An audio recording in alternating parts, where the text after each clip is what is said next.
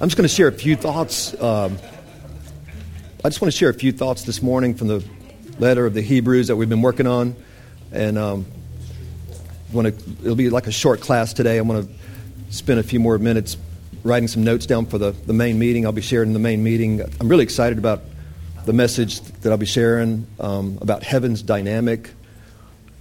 secret dynamic of change for mankind and how it's so different from the way men think. And it's so exciting to see Scripture and to enter into this rest and see God do what only God can do. It's really cool. So I just want to share a few thoughts, and we'll wrap up the class today, and then we'll... Yes. Pardon? Yeah. Yes. 10:30 worship, and then about 11. Okay. Thanks, guys. Oh, it'll be the first time I've preached in flip-flops and jeans, so might be my last time. I just felt like being comfortable today. I didn't want to, Yeah, that's right. Hey. Lord, we just once again look to you because we can't understand these things without the Spirit of God teaching us. I love that verse, Lord, where John writes, you need no man teach you. You need no man teach you, but the anointing which abides within you shall lead you into all truth, and you shall abide in him. Lord, we thank you for that reality, that when we hear truth, it really is just an echo of what the Holy Spirit has already said to us, an echo of the truth that is already being spoken to us by the Holy Spirit. Thank you that we don't have to be convinced of the truth. We just need to hear it. Thank you for the power of the Spirit to open our eyes to heavenly things. Lord, I pray that this will be a blessing. This class will be a blessing this morning, and I pray the main meeting will be a blessing, and I pray that there'll be revelation and understanding, and that many will see perhaps things they've never seen before. Help us and encourage us in this awesome journey, in this awesome reality. In Jesus' name, amen. Okay, we're in the letter to the Hebrews. I want to just share a few thoughts. Who wants to look up a verse for me and read out loud? It'll be chapter 9, Hebrews 9. And let's say Hebrews 9, verse 25, I guess, 25, 26.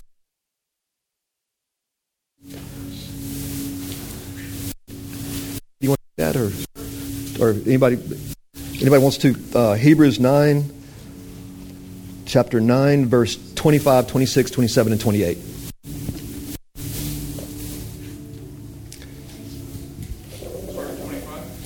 I think. Go ahead and look at it because oh yeah, 20. That's good. For Christ has not entered the holy places made with hands, which are copies of the truth, but into heaven itself, now to appear in the presence of God for us. Not that he should offer himself often, as the high priest enters the most holy place every year with the blood of another.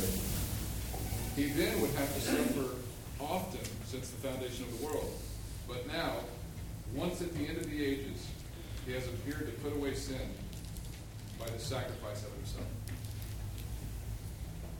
And as it is appointed unto men once to die, but after this the judgment, so Christ was offered once to bear the sins of many.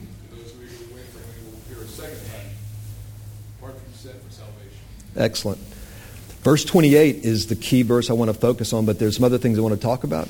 Verse 28, so Christ also, having been offered once to bear the sins of many or of the many, shall appear a second time for salvation without reference to sin to those who eagerly await him.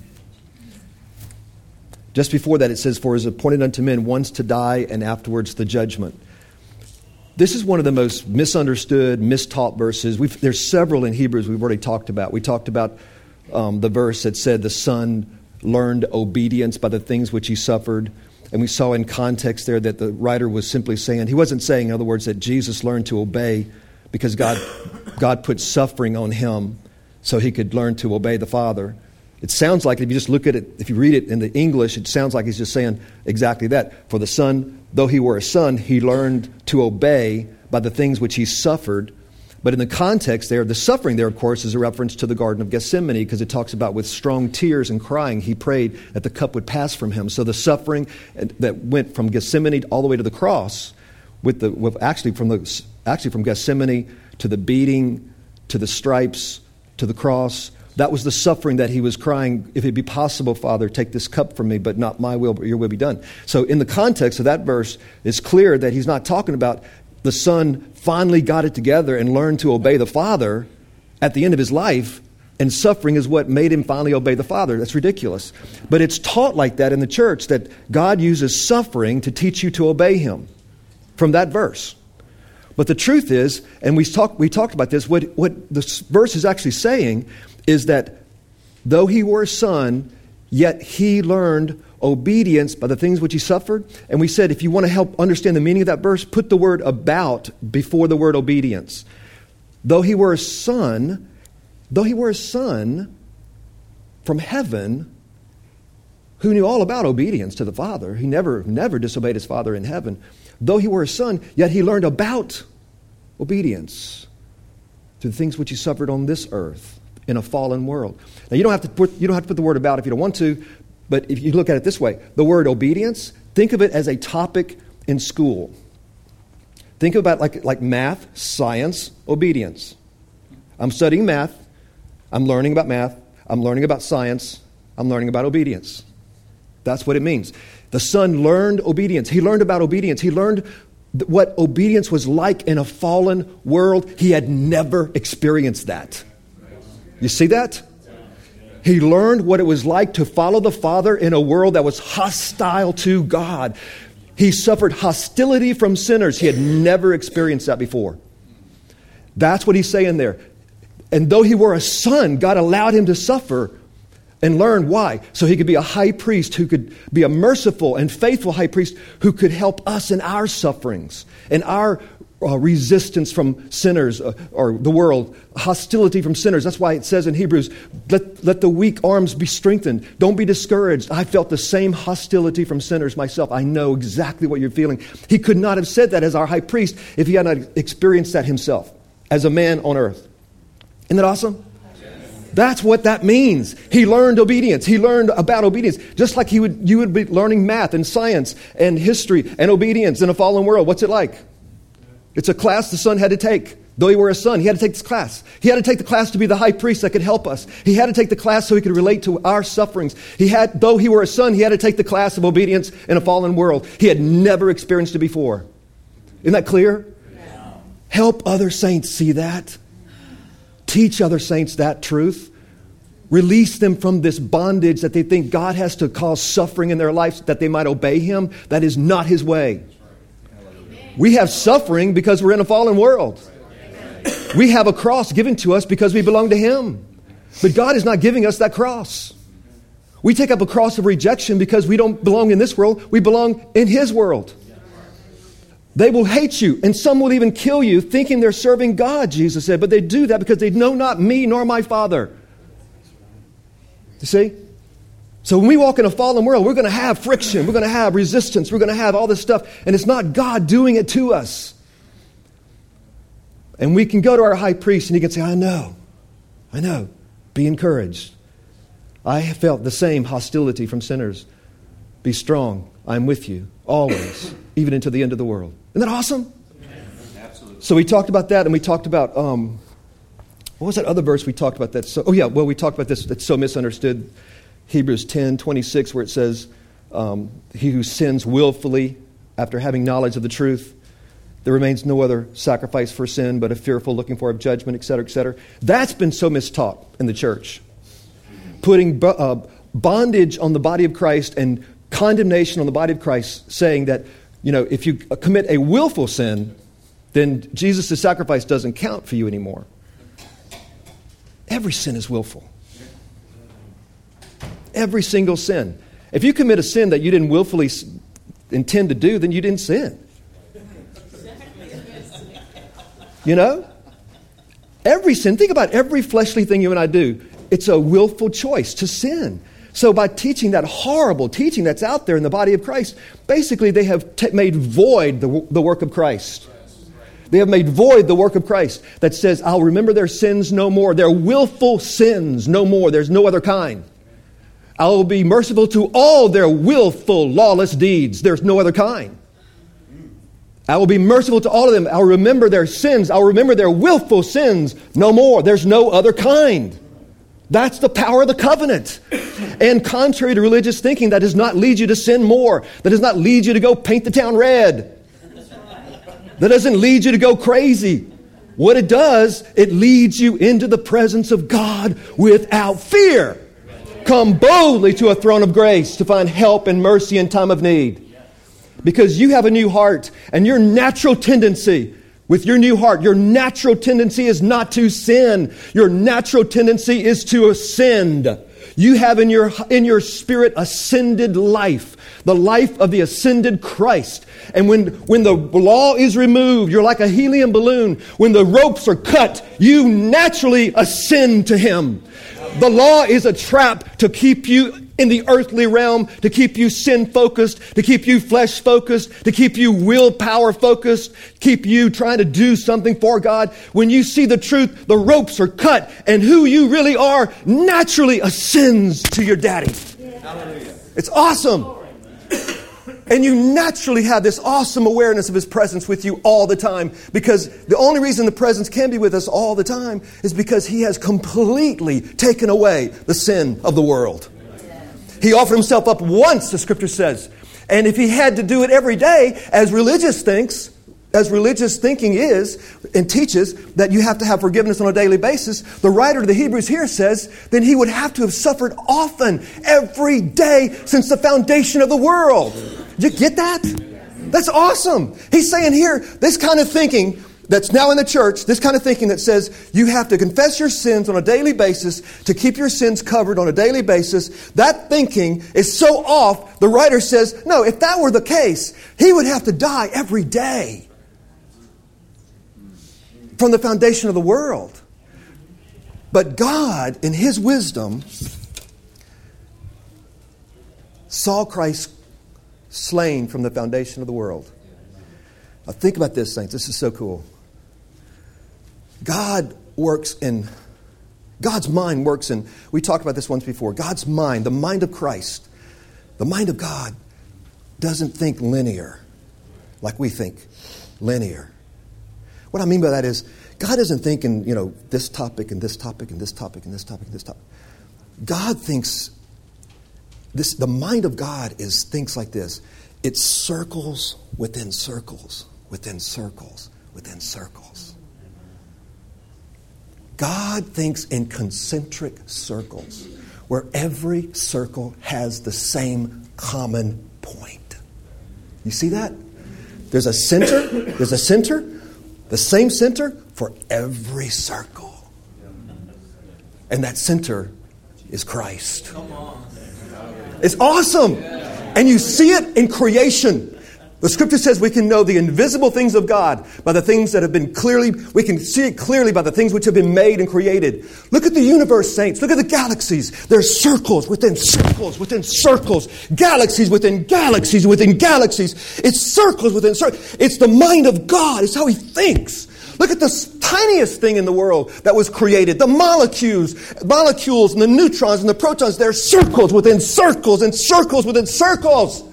In the creation itself is His fingerprints, His signature. He thinks like that because Christ is the center of everything. Natural man thinks like linear. Man thinks, okay, we're going to talk about grace today. We're going to talk about faith. We're going to talk about angels. We're going to talk about Jesus. We're going to talk about heaven. What? What about Jesus? Is a point on the line? No. That, my brothers and sisters, that is systematic theology.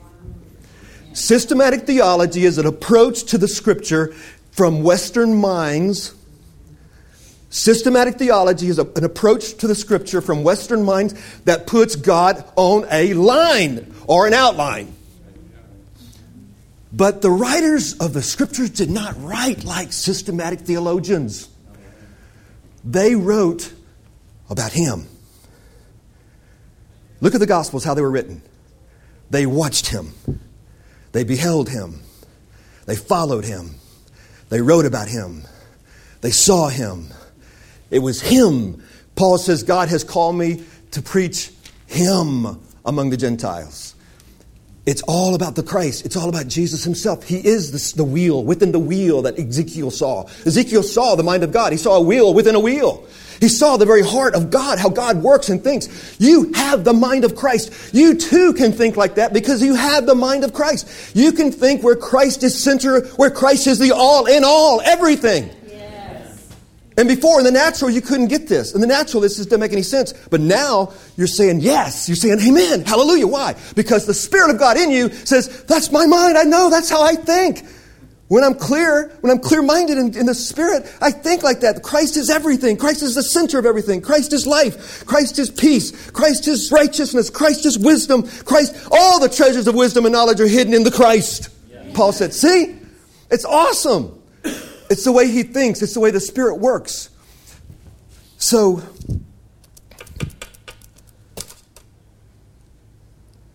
lost my thought.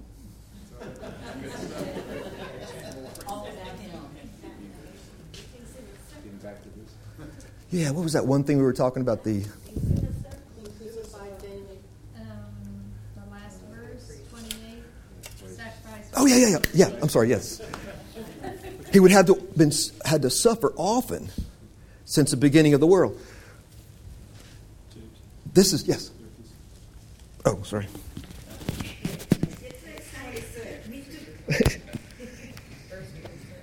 Yeah, and this is the point I want to make with this, mainly this 27 and 28, the most misunderstood, one of the most misunderstood scriptures. I know we didn't finish that thought on Hebrews 10:26. He who sins willfully. Yeah, I want to finish that real quick. He who sins willfully after the knowledge of the truth. We talked about that already. I just wanted to say it briefly. We know that now in context is not saying because you commit some willful sin that Christ's sacrifice does not cover that sin, obviously, because all sin is willful. But what he's saying in context there is that you as a Jew, remember the thrust of the letter is to the Hebrews. It's called the Hebrews, letter to the Hebrews. The thrust to the Jew is that if you go back to the Mosaic covenant, if you go back to the sacrifices of bulls and goats, after having knowledge of this truth, after having knowledge of the gospel, that's what he's talking about. That would be a willful return to Moses because you have now knowledge of the truth. The reason he uses the word willful there, he's not talking about some fleshly sin. It's very specific. He's saying, look, you have knowledge now of the truth, my brothers. Christ is the Messiah. He was prophesied to come by all the prophets. He is the sacrifice and the final sacrifice and the only sacrifice for all sin, for all time, for all people. And if you, after having the knowledge of this truth, go back to Moses and go back to the bulls and goats and go to the temple looking for forgiveness and cleansing, you sin willfully, my brothers, because you know better now.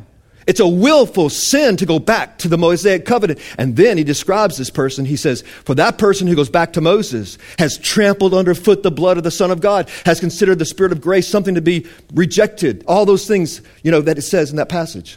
So anyway, just going, we've already said that before, but I want to reiterate. Help the saints see this. Teach other saints.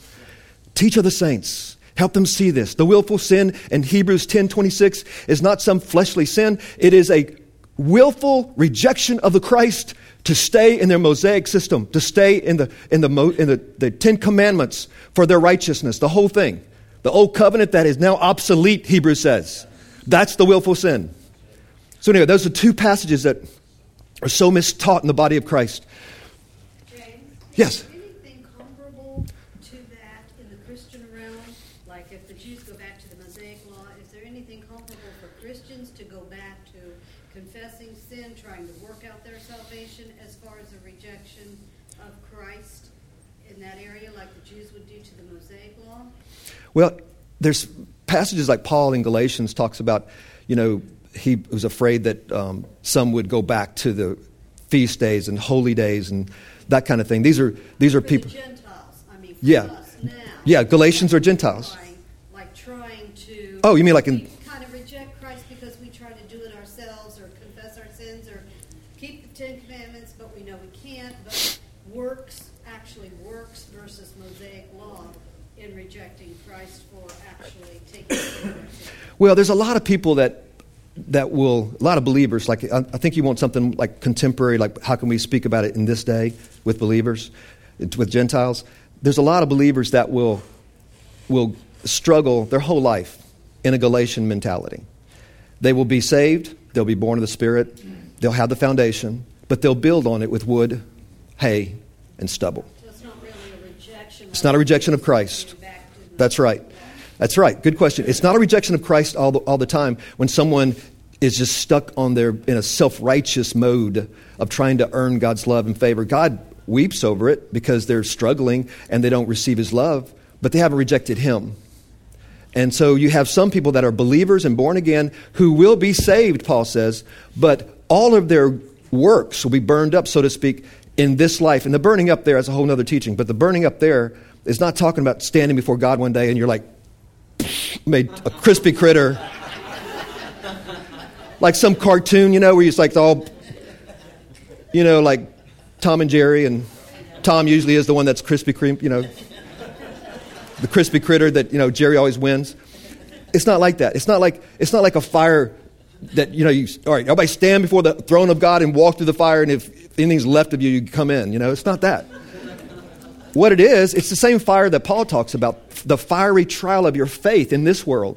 It's the same fire that Peter says, think it not strange, the fiery trial that has come at you, this resistance, this cross that's been given to you in this fallen world. The fire is the testing of your faith in this world, the tribulation, the persecution. That's the fire. And if you're building on the foundation of Christ with self-effort and willpower and knowledge only, and no relationship with Him, and no dependence on Him, and no revelation of Him as your life, no rest in His work, no rest in His finished work, then you're building with wood and hay and stubble, and you're spreading that message to others, and they're getting wood and hay and stubble built in their lives. And guess what? When the persecution comes, when the fire of this world comes, it'll burn up. And many believers, we've seen that. Many believers kind of get disillusioned because, what happened? Where was God? They were building wood with wood, hay, and stubble. They never understood. They never entered the rest. They'll be saved and they'll go to heaven, but... They're really not rejecting His sacrifice. They're really not rejecting the penalty or the grace or faith that He provided for us, the salvation. They're really not rejecting that due to works. First of all, nobody knows the hearts of other people. And Jesus said, judge no other person. So what you're asking for is a clear message, a clear answer as to, is this person, because of what I see, rejecting Christ, or is this person who, by what I see, is not rejecting Christ? There is no answer for that. We should not even be looking for that answer. See, we should not even be wanting the answer to that question. We should not even be asking that question, really. I'm not that, it's a good question to ask, to talk about. But we shouldn't really be wondering. Only God knows the heart. Jesus said, don't try to figure out which is a wheat, which is a tare. Don't try to figure out which is wheat. You'll think you're pulling up tares, you're pulling up wheat. You'll hurt the wheat. He said, let them all grow together. Only God knows the heart of men. So yes, there may be someone who has come to the place where they have rejected Christ and their behavior manifests that, and they will not receive the gospel. Only God knows. And there may be a believer who's just weak in the faith and who struggles with law and who is trying to do his best and never gets it, not really getting settled in the rest of God. They'll go to heaven, the Scripture says, but they're built on their foundation with wood, hay, and stubble. So they don't have the blessing they could have had in this life, a Galatian mentality. But let's don't worry about who's crossed the line and who hasn't crossed the line. That's something we don't even want to go there. We want to just encourage. What's so cool about the gospel is that you feed everybody Christ. And even the one who's rejecting Him, you keep feeding him Christ.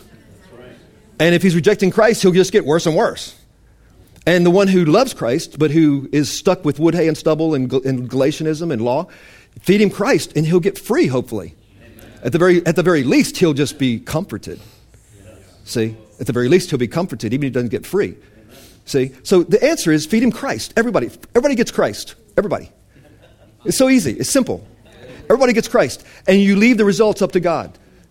So it's a good question, but I'm saying I don't want us to be even thinking like that. Who's crossed the line here, who's crossed the line there, because that gets into a judgmentalism that we cannot answer because only God knows the heart. And Jesus himself said, do not look for wheat and what is tare. Also, I love that verse. We talked about this before, but when Peter asked Jesus, what about this man? Talking about John. It's kind of the same kind of question. What about this man? What about this man? I don't see fruit in his life. Has he rejected Christ? Or is he just stuck in legalism? Is he a Christian who's going to lose his reward or whatever? Or is he, what about this man?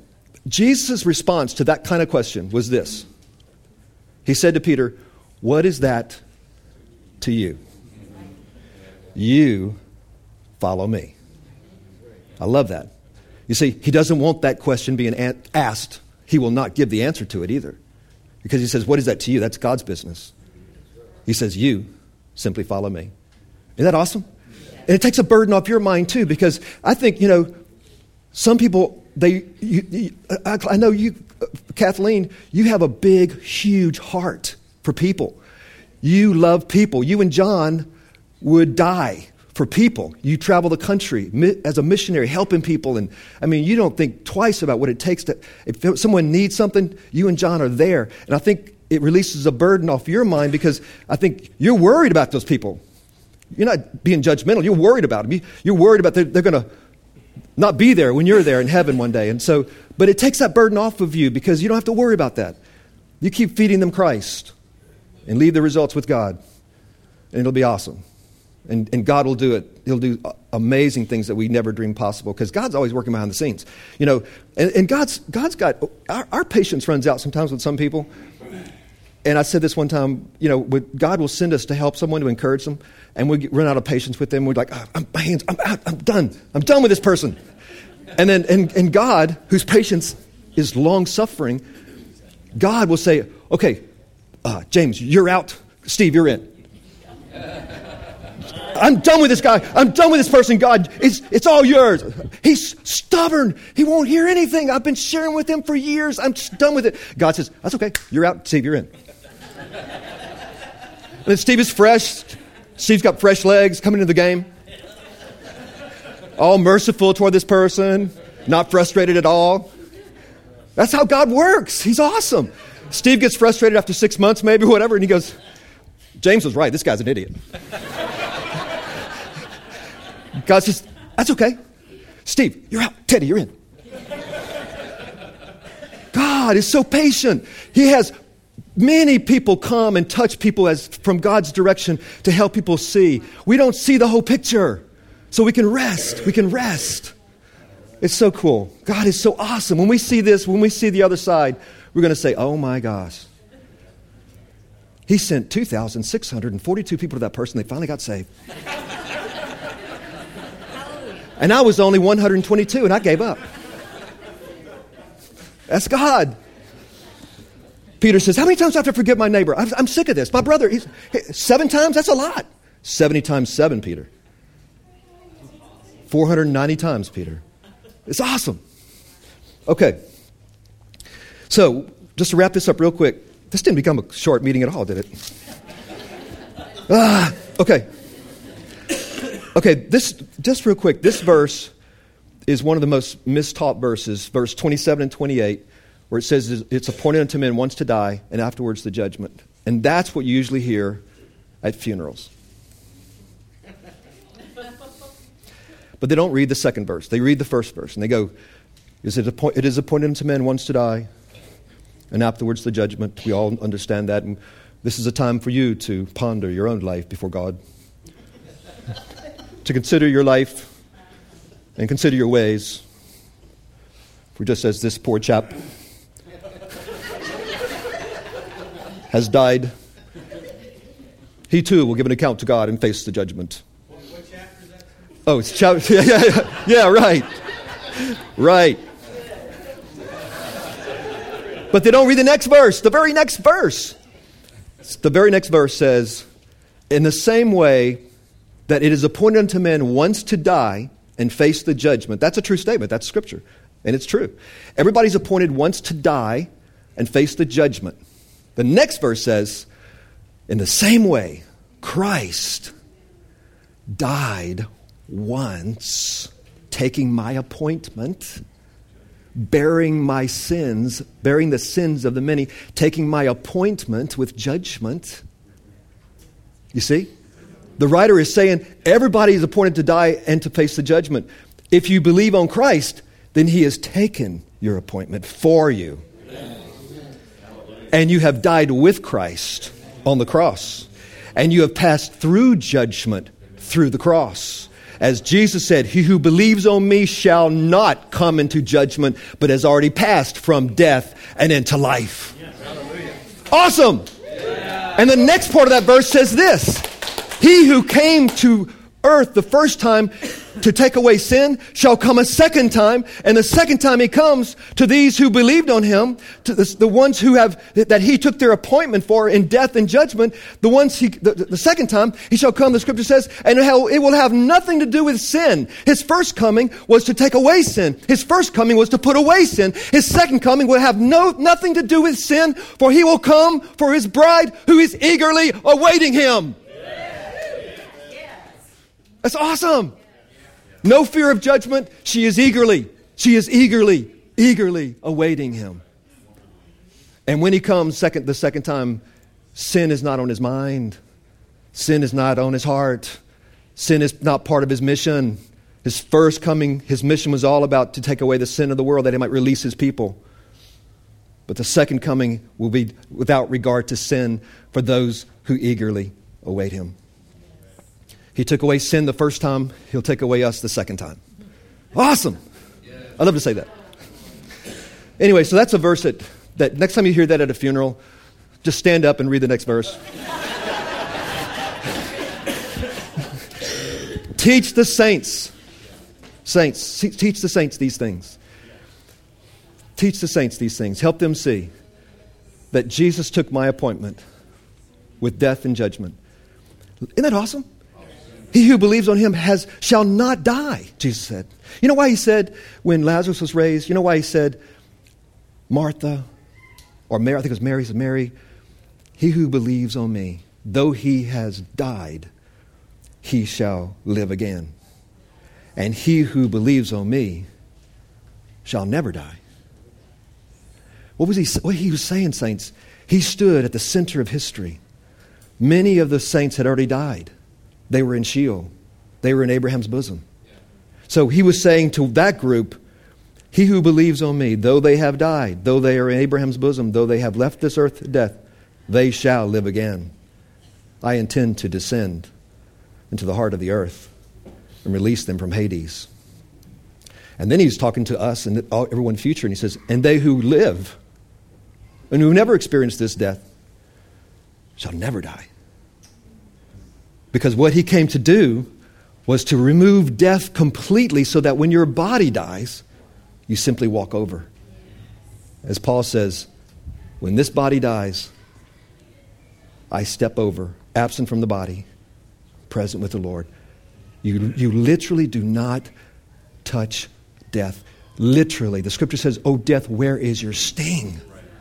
Where is your sting? Oh grave, where is your victory? Do you realize the closest you come to death because of what Jesus did, his awesome work, the closest thing you come to death is cold water while you were baptized.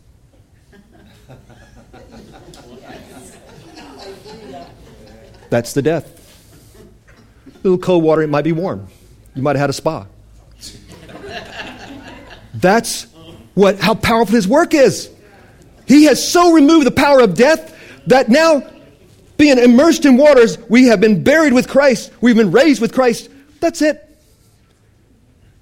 Enjoy the awesome work of the Son of God that now when your body dies, not you die, when your body dies, when your heart stops pumping, when your brain stops working, absent from the body, present with the Lord. For he is able, the scripture says in Jude, to make you stand blameless in the presence of his glory with exceeding joy. Oh, that's awesome. These verses have been so mistaught. It's put bondage and wrong thinking in the body of Christ. Saints, let's teach our brothers and sisters and spread this word. Help them see. You'll relieve so much stress from people, so much heartache, so much misunderstanding. God will reveal himself to those who are still confused about God's love. Because once you see his finished work, the love breaks through. I love that old Keith Green song where he talks about love broke through. I can't tell you how many people I've talked to that have walked with God 20, 30 years, and only when they hear this message, the finished work of Christ, only when they hear that there's no judgment for the believer, that he took judgment, only then do they say, all my life as a Christian, I knew God loved other people, but I didn't think he loved me. I didn't feel it. I always felt like I was not living up to his standards. Always feeling like I was not doing all I should be doing. And I never really felt completely accepted. I knew it was there for other people, but not for me. And that's when his love breaks through. When you see there is no judgment to those who have believed on the Christ. Listen to his words. Truly, truly, I say to you. And in the Greek, when it's repeated twice, it's for emphasis. There's no punctuation in the Greek. That's the way they put an exclamation mark in the Greek. They repeat the word twice. Jesus is saying, truly, truly. He's saying, listen to me, listen to me. He who believes on me shall not come into judgment, but has already passed from death and into life. Awesome. Lord, thank you so much for helping us see these realities. Help us grow so strong in the faith that we can teach others and release others to the awesome, majestic work of the Son of God. All that's left to be done is to say thank you. That's all we can do is offer the sacrifices of praise and thanksgiving. There's no other sacrifice but to say thanks. Amen.